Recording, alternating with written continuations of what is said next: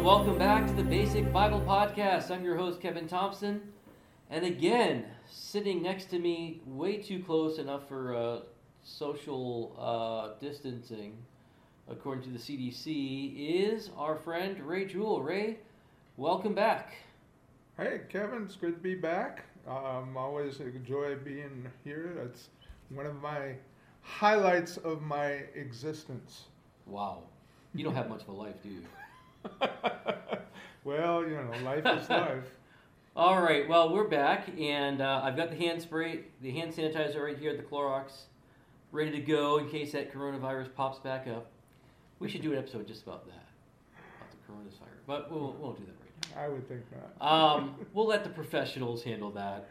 That would be probably the smart thing to do, yes.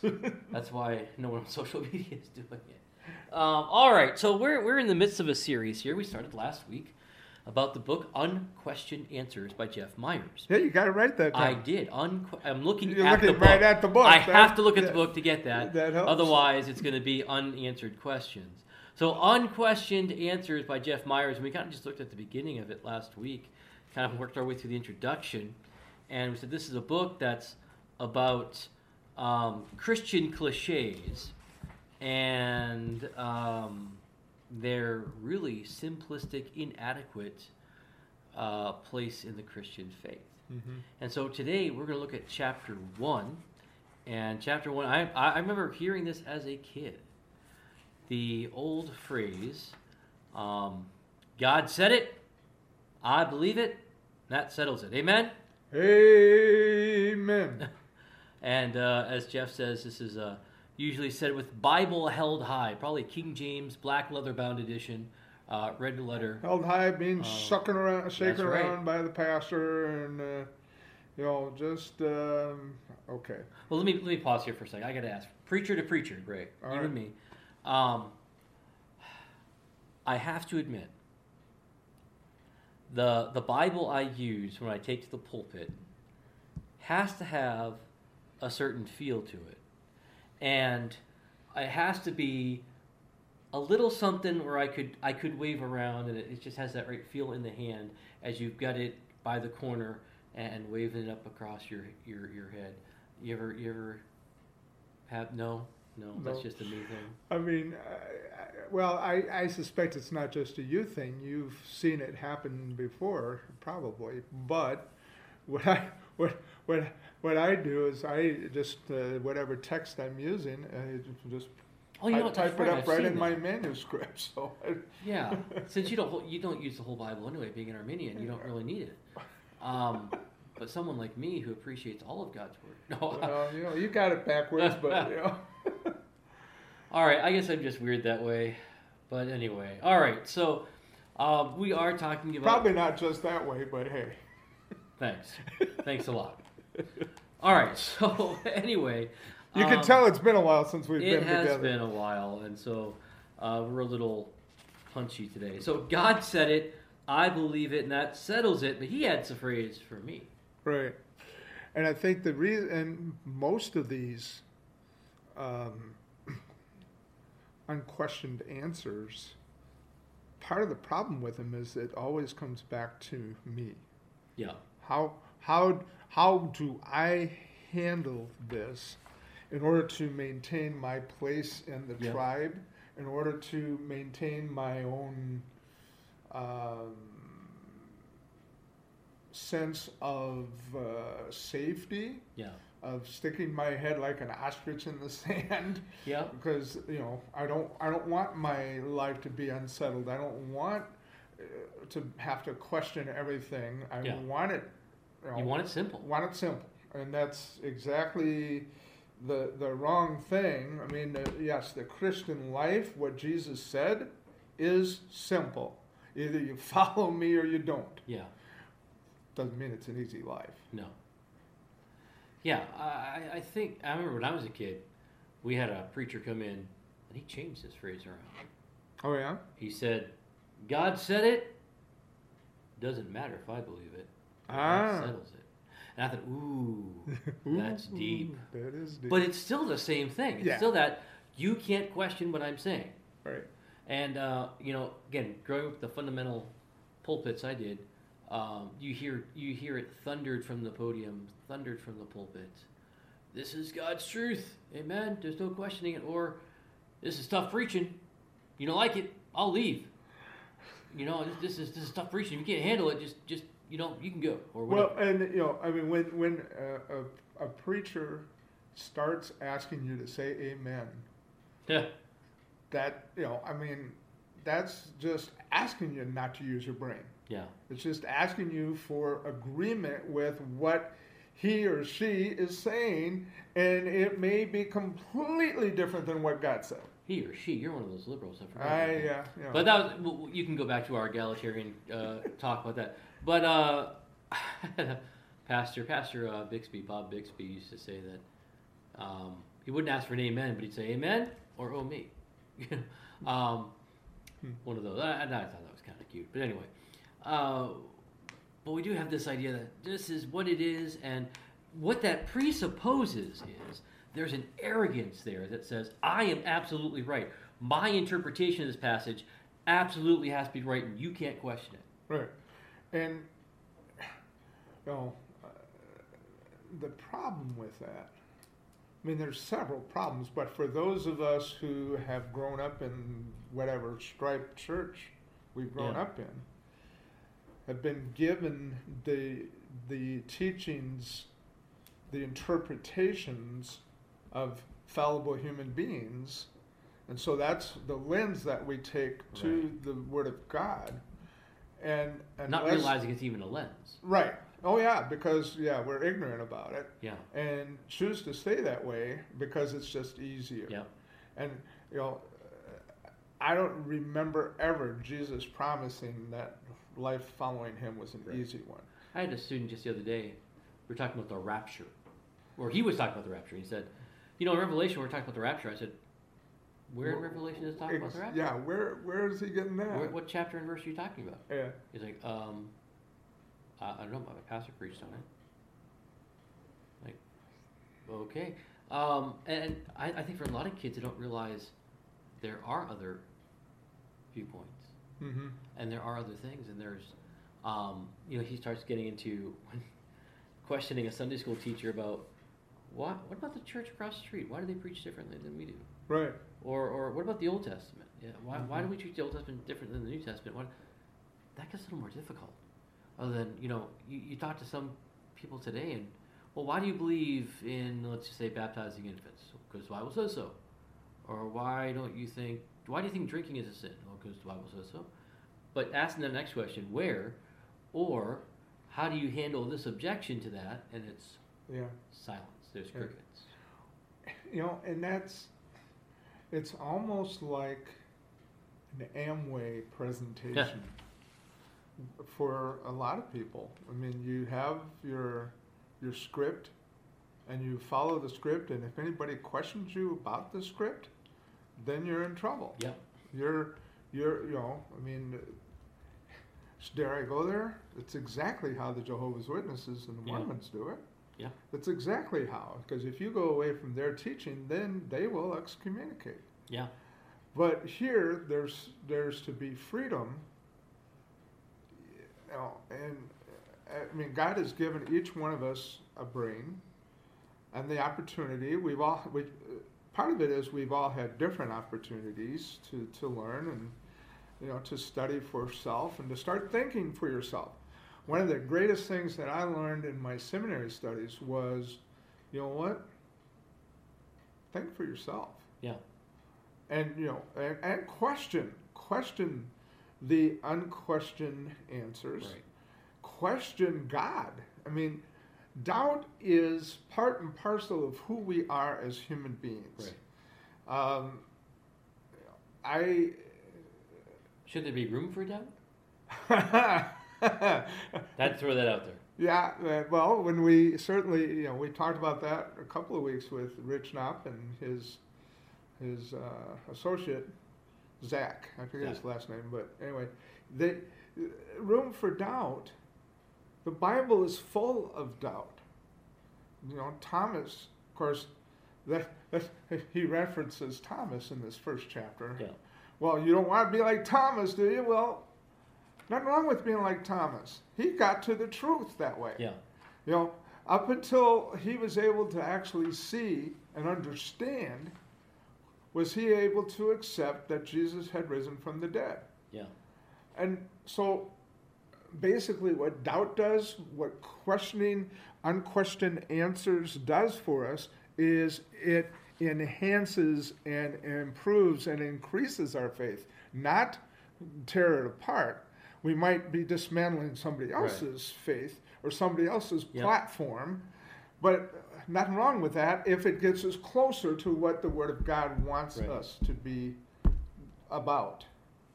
So he jumps into the bigger question, the question that a lot of people are afraid to ask because they don't know the answer. And I know a lot of Bible teachers who are afraid to get the question, how do we know the Bible is true? Not just how do we know there's a rapture or not, how do we know whether who should we be baptizing, but the fundamental question, how do we know the Bible is true? Well, I think that the way he handles it was pretty succinct. I mean, there have been books written about that, but I like how he puts it. Let me find it here. It's a problem with having notes if you don't remember where they are. Here it is. On page 40,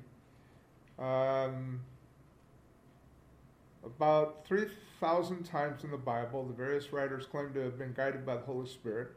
The stunning result is a completely coherent book made up of 66 separate books written over the course of 1,500 years by 40 writers, from kings and philosophers to fishermen and tent makers. Yet all the pieces fit together. You could throw in a tax collector in that list. And, just people who were just, some were highly educated. You know, I'd say that Paul is pretty educated from reading this stuff. Daniel would have been, Daniel and Isaiah were higher ups in governmental positions. Then you got the fishermen like Peter. I mean, people who did all kinds of things, but none were seminary trained. They were trained either primarily by Jesus or in other ways by those who followed Jesus to understand that life is more than cliches. That the Christian life is more about living it out, but based on what we have come to believe, as opposed to what we've been taught. And I think that's the key element of this chapter is you can't just go with what you've been taught. Right. And he goes over also when it comes to actual evidence for the Bible. He talks about internal and external. And internally, he starts talking about things like inspiration. The Bible claims authority for itself. And I think that's important because there are some out here say, well, Jesus never thought he would be this great teacher or this that he was God. Or that he was God. Yeah. He never. Well, no, Scripture is replete with, this was not just, these authors were not just trying to write about their own experience. They were not just simply trying to give some good advice based on made-up stories, but they claim, this is what God told me. Well, his statement that about 3,000 times, and I'm like, that sort of caught me off guard because I'd never heard that. And, so, I mean, being the kind of person I am, I'm like interested. I want to start reading and specifically looking for these times because that is a huge statement to make. Right. That the Bible claims to be the actual Word of God. That we get that Word of God from the God who created all things, who's wholly other, yet is so infinite and intimate that he wants us to know him through his Word. Then he talks about the external evidences, basically outside sources that back up what we know about Scripture. Things like the Dead Sea Scrolls, or he lists a whole bunch of other things like, the works of Josephus, the Talmud, the Tacitus, Pliny the Younger, a Roman ruler, and all these other different archaeological digs, all these things that back up what Scripture says. So it's not just a blind faith that we have in Scripture. There are reasons we believe that Scripture is, in fact, the Word of God, not just man's opinion about God, or not just man's recollection of what God might be, but actually the words of God Himself spoken, or the Thanatos, the idea of God breathed. These are the words of God. Yeah. It's and the ultimate then of that. It is interesting in light of that John in his gospel begins with, in the beginning was the Word. Yeah. The Word was God, and the Word was with God. And a clear reference to Jesus. Right. And that is, often as I read through Scripture and I come across the times that it talks about the Word of God, I think, in some ways I can say, well, Jesus. Because that's what the Word of God does. It's not just a bunch of rules and do's and don'ts. It's opening things up for us to have an intimate relationship with the God who is holy other. Yeah, and Jeff talks about the Bible not being a book of rules, but a compass that leads us to right, God. Yeah, a compass, and that's a good way of looking at it, because we get off course when we start using these cliches. Right. Because it's so easy to do, because the more you believe the cliches, the less you're going to take the time to actually read what the word says. Right, and these cliches actually, they keep you from a deeper, fuller, more satisfying relationship with God. They quench thought, they quench study, and you're just left with this surface level thing. As Jesus talks about the house built on the rock and the house built on the sand. Well, no wonder it seems simple and nice, but once the storm comes, you're going to need something steady and firm to hold on to. Right, and it's like in any relationship. I can have a relationship with my wife, and it can be surface level. Or even a better example would be with my biological brothers. I have three brothers. And, we're all Christians. We've all, to one degree or another, have been a part of a church and have, been involved in service and others in the name of Jesus. But what do we do when we get together? We play euchre, and it's a surface level time. Hardly do we ever, the four of us together, get deeper than that. On the other hand, I have three brothers in Christ, you included, in a life group that we get into the deep, nitty-gritty stuff that is important in life. Right. I think it's so much richer and ultimately leads us to the place God wants us to be instead of where we think God wants us to be. All right. Well, I think we are where we need to be for this podcast. And we're going to wrap it up here. And next week we'll get into chapter 2, which is really a good chapter about the idea of faith. And we kind of talked about that in the last podcast a little bit, the difference between faith and ignorance, and should we just believe things on faith? And is study and research actually the opposite of faith? And we're going to say no, of course. Of course. But I think there are people who believe that. Yeah. And so we're going to jump into that next time. And so we're going through the book Unquestioned Answers by Jeff Myers. And as we've talked about external, internal evidence, things like that, I thought in our recommended books resource section, I thought I'd throw in two other books. I really love the book The Reason for God, Belief in an Age of Skepticism by Tim Keller. I've read this through a couple times, and I've highly recommended it. I have my students read this. And the book by our friend Ray, the guy you and I have palled around with. Lee Strobel. Lee Strobel, The Case for Christ. He's been on the podcast before, and good guy, and got a chance to just meet him a little bit last year. So those books, The Case for Christ by Lee Strobel, and then also The Case for Faith, and he has those on DVDs as well. Yes, and you can even see the movie. Yes, about his life. And the movie should lead you to want to actually read the book. Right. So exactly. Anyway, All right. Well, Ray, thanks for joining us. And thank all of you for joining us yet again. So come back next week and we're going to continue the series on that book, Unquestioned Answers. By Hey, Jeff you did that Myers. without I looking did. that time. So in the meantime, check out our website at www.basicbiblepodcast.org. You can find links to all these resources. And then check us out on Twitter at Basic Biblecast and on Instagram at the same Basic Biblecast. And So, check out the Facebook page. yes, our Facebook group. Yes. We want to get that going again. We want to get some conversation started there. Right, and anybody wants to ask anything about what I'm doing with Isaiah, go right ahead. Yes. I may not answer it succinctly, but You might have unquestioned or unanswered questions, but not unquestioned answers. Right. Anyway, all right. So until next week, have a great rest of your week.